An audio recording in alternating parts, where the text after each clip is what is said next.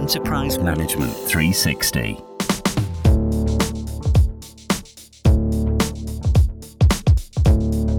Hello, my name is Bob Tarzey, a freelance IT industry analyst, and I will be moderating this EM360 podcast. This is the third of three podcasts looking at the history and future of endpoint security. In the first podcast, we looked at how we got to now and the shortfalls of traditional and so-called next-generation antivirus. The second podcast covered what's next for endpoint security, including alternative approaches that consider a broader range of indicators of compromise and frameworks that can help with this, such as the MITRE ATT&CK framework. In this, the third podcast, we will look at how to map endpoint security to a contemporary security strategy. To guide us through the complexities of endpoint security, I am pleased to be joined by Ian McShane, a Vice President and Endpoint Security Expert from security vendor Endgame. Ian is also a former analyst from the research firm Gartner. Ian, thank you for joining us on this podcast. I know you work for a vendor, but in general terms, how can the products capable of supporting this alternative approach to endpoint security be recognised? Yeah, I would say firstly, it's not alternative. I would say it's the right approach for the current threat landscape. But you're right in asking that question, because the use of so many marketing buzzwords across the whole of IT security really does make it hard to see what's real and what's not. One of the biggest issues is that there's a lack of transparency from many vendors. And although that's starting to change slowly, mostly helped by things like MITRE's ATT&CK framework, we're actually struggling to communicate with organizations how products actually recognize and prevent threats. When really the best way to determine a product's fit is not necessarily looking at someone's website, not even necessarily looking at the results of one specific test. The best way to determine a product's fit and a product's improvement to an organization is to run through a pretty thorough proof of concept in their own environment using, typical attack scenarios. So when you talk about a lack of transparency, you mean in the old days we had antivirus, it was like a black box and you just had to trust that it was doing its job. You're talking about a much more open approach to addressing security problems than that. Yeah, there has to be. There's a real lack of trust in information security anyway. We look at the nation state side of things. We look at the balkanization of endpoint security. You only have to look through the media for the last, year, maybe 2 years to see vendors that are based in specific countries losing trust from other nations too. So being in this industry and not being prepared to explain how you make decisions and how your product works is going to hamper you. This lack of transparency is changing, and for the better, certainly for organizations that are investing in this market. Sure. So you're saying it doesn't really matter where the vendor comes from per se. It's the fact that it's understood the approach it's taken, and that increases trust, because without that, then there's a lot of suspicion from all sides of the political divide about what the other side's up to. And that's where this nation state thing comes in. So everybody wants to blame the Chinese for this and that, but the Chinese blame the Americans, and the Americans are not beyond reproach, as we know they stand accused of having used so-called nation-state attack techniques as well. So let's not get into that, but transparency helps you rise above all that. You talked about doing trials in the user's actual environment, doing a proof of concept. That sounds to me like simulating attacks. Now, that sounds complicated. How do you go about that? Yeah, it is complicated. I'm not going to lie. It's harder to do it right than it is to do it wrong, for sure. The way many organizations test out a new security product, whether it's endpoint, whether it's network, whether it's firewall, is usually pretty simple and usually, unfortunately, pretty irrelevant, in that they'll take some malware samples that they've either got from a vendor, or maybe they'll grab some samples from VirusTotal, and they'll basically dump them on the desktop of a machine and see if a security control detects whether they're good or bad. Of course, it's a valid test, right? It's looking to see if this, in this case, endpoint security, is able to detect a bad file, but that's not really a very realistic way of testing things. It is very cheap. When you look at things like red teaming, when you look at penetration testing, that's probably outside of the reach of many organizations, certainly in terms of skills, maybe in terms of budget. But some vendors are starting to do things to try and help, right? Some organizations like Red Canary, like Uber, the rideshare company, and of course, my company, Endgame, we're starting to try and make it easier for should we say, air quotes, normal organizations to be able to test this. We're making adversary automation tools freely available. So if you can run some scripts in your environment, in your test network maybe, then you can start to emulate the behaviors that an attacker will take. Let's look at that in a bit more detail at the moment. Can you just explain those two terms you used, red teaming and penetration testing? Yeah, I mean, there's these concepts of red teaming, blue teaming, and even purple teaming, and all kinds of colors to describe different things. The most well-known of them is probably red teaming, which means that you have a team of employees, maybe, or maybe it's outsourced to someone else, that's going to spend a day trying to attack, trying to breach your network. The corresponding team on the defending side is usually called the blue team, and they're both parts of the overall penetration testing.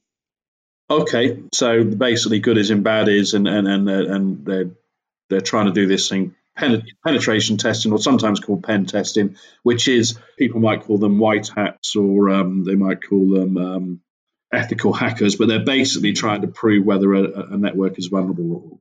Yes, I'd call it like a live fire exercise. I mean, the important thing to note is that with penetration testing and red teaming, whether they're internal or external organizations doing the work, they've always already got permission to do it first. So it's not quite like a white hat hacker that's looking for vulnerability somewhere. This is part of a security strategy that organizations ideally should be doing regularly to continually test their controls and their defenses. And then when the real attackers turn up, you're much better prepared to deal with it because you've been through test scenarios before. You said one thing that surprised me just then. You listed a number of vendors, including your own company, Endgame, but you mentioned Uber, the taxi company, in that list. What is it they're doing? Yeah, they've open sourced their adversary toolkit sometime last year, maybe early 2018. Basically made their network testing, their penetration testing tools available for anyone to use and to modify and share in an open source way. Okay, good for them. All right. So we looked into these techniques, red teaming and penetration testing.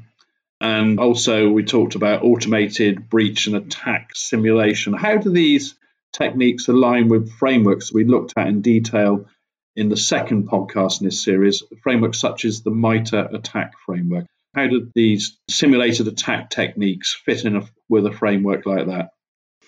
Yeah, I mean, we touched on it in the last one. It gives us a common way to discuss or describe the activities that the red team's taking. So we can start to see and start to map their techniques or their tools to various elements of that matrix. So if they were to try and gain access to the password database in Windows, which is LSASS, if they start to use something like Mimikatz, that would be a detection that would fall under the privilege escalation bucket. Now, there's a number of different ways to get that privilege escalation stuff. So you can start to use that matrix to score the success of a penetration test in a common language. You can start to understand where we were strong and where we weren't strong. And that will help you identify maybe what additional controls you can deploy to shore up those gaps.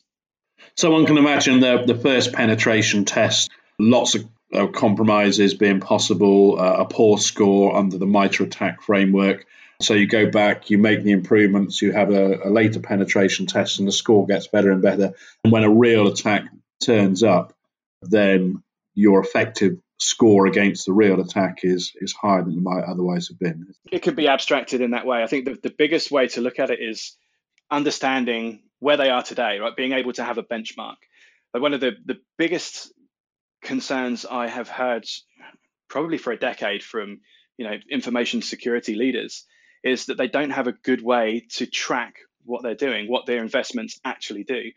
And even worse than that, they don't know where to start looking to make this benchmark. One of the things I always used to say to clients when I was at Gartner was, figure out a metric that works so that you know whether that investments you're making are changing things for the better, whether that is simply counting the number of endpoints that you've had to re-image on a month or yearly basis due to something like AV, due to something like a compromise, and make sure that that number is coming down every time you invest in something. So having a metric or having a way to benchmark your organization's security posture is really important. And that's really what organizations should be using the attack framework for, is figure out today, where do we have coverage, and figure out where are the gaps, and then try and understand or try and use that framework to prioritize spending in the right columns, if that makes sense. Yes, it does. And I guess what that helps you achieve is, because it's all well and good to go and run these tests, gauge the level of security, say it's not good enough, improve it. But what you have to do is to keep tracking that over time and making sure the standards are maintained and improved continuously. And we all know it's all too easy for an organisation to say, oh, our security is not very good, let's have a review. Oh, that's better. And then they go off and work on other things and forget about it. So how do you make sure that, that's a continuous process over time? Yeah, that's a great way of describing it. Everything about security has to be a continuous process. This is not a one-time activity. Nothing in security is a one-time activity anymore, right? There's no such thing as set and forget. And I think this is kind of a hangover from maybe a decade ago, where the focus for almost every information security product was reducing the administrative overhead, reducing the amount of work you needed to do. Install this, configure it, and then leave it, and it's just going to protect you. Unfortunately, that's not the case anymore. There is a level of ongoing work that has to be done.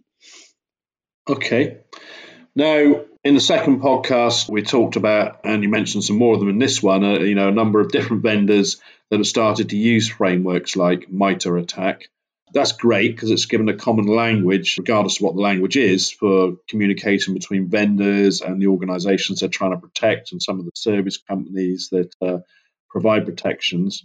Other ways of evaluating the efficacy of various vendors' products and services with regard to the level of protection they're offering their customers. Yeah, that's a great distinction. The attack framework or the attack matrix from MITRE is focused on post-breach, right? So that's only useful when you're thinking about how you respond, how you detect to ongoing attacks in your environment. That doesn't talk anything really about how you prevent them or how strong a organization's prevention capability is. So we need to look at other vendors or other processes to achieve that, right? There's third-party testing, such as those by NSS Labs. There's vendors like AV Comparatives or avtest.org, and they provide the testing of that upfront blocking. How much of the initial compromise attempt are organizations able to protect themselves against? So in a way, we come full circle there because at the start we talked about some of the weaknesses of AV, but the very fact that you're going to test it suggests that it is still an underlying component of an overall protection of a customer's environment. Yeah, it's a kind of a great metaphor for information security in general, right? This whole cyclical thing. Prevention has to feed into detection and response, and then anything you detect needs to feed into your protection capabilities so that you don't have to keep dealing with the same incident over and over again. So it's very, very important to have a cohesive prevention, detection, and response product. As we go back to figuring out whether something is fit for purpose or not through that third-party testing, it's important to know that the numbers on a score sheet or the numbers on a website really aren't everything. They're a great indication of whether a product is fit for service. They can be of immense help cutting through the noise of hundreds of vendors all trying to say the same thing and help you as an organization really shortlist the products that will provide you additional capabilities as it pertains to information security. But the most important thing is really understanding how you can use that product in your environment. There's no point investing hundreds of thousands of dollars in bleeding edge technology that you do not have the staff to use or do not have the skills to use properly. So there has to be an element of what's right for you in your organization too. Okay, Ian, so that's great. Thanks very much. So one final question. When it comes to the crunch, when it comes to decision time, we've talked about a lot of ideas and concepts in these three podcasts, but when it comes to the crunch, when it comes to putting in place endpoint security, can you summarize the key evaluation criteria that listeners to these three podcasts should consider when they go back and review what they've got now and where they should be in the future? Yeah, number one, the selection should be based on the capabilities that vendor brings to you as an organization, as much as the workflow fit for a given organization. So you take into account the size and the experience of your security team. You take into account the complexity of the security product and the capabilities and controls that are needed beyond what you have in place today. So the very first step really is to audit what you have today and then figure out where you need to invest to improve your security strategy. Okay, that's great. Thanks very much to Ian McShane of Endgame for providing this insight into mapping endpoint security to a contemporary security strategy. and thank you for listening to this EM360 podcast. The first and second podcasts in this series, covering the history and future of endpoint security, are also available on the EM360 website. Thank you. For more podcasts like this, head to em360tech.com.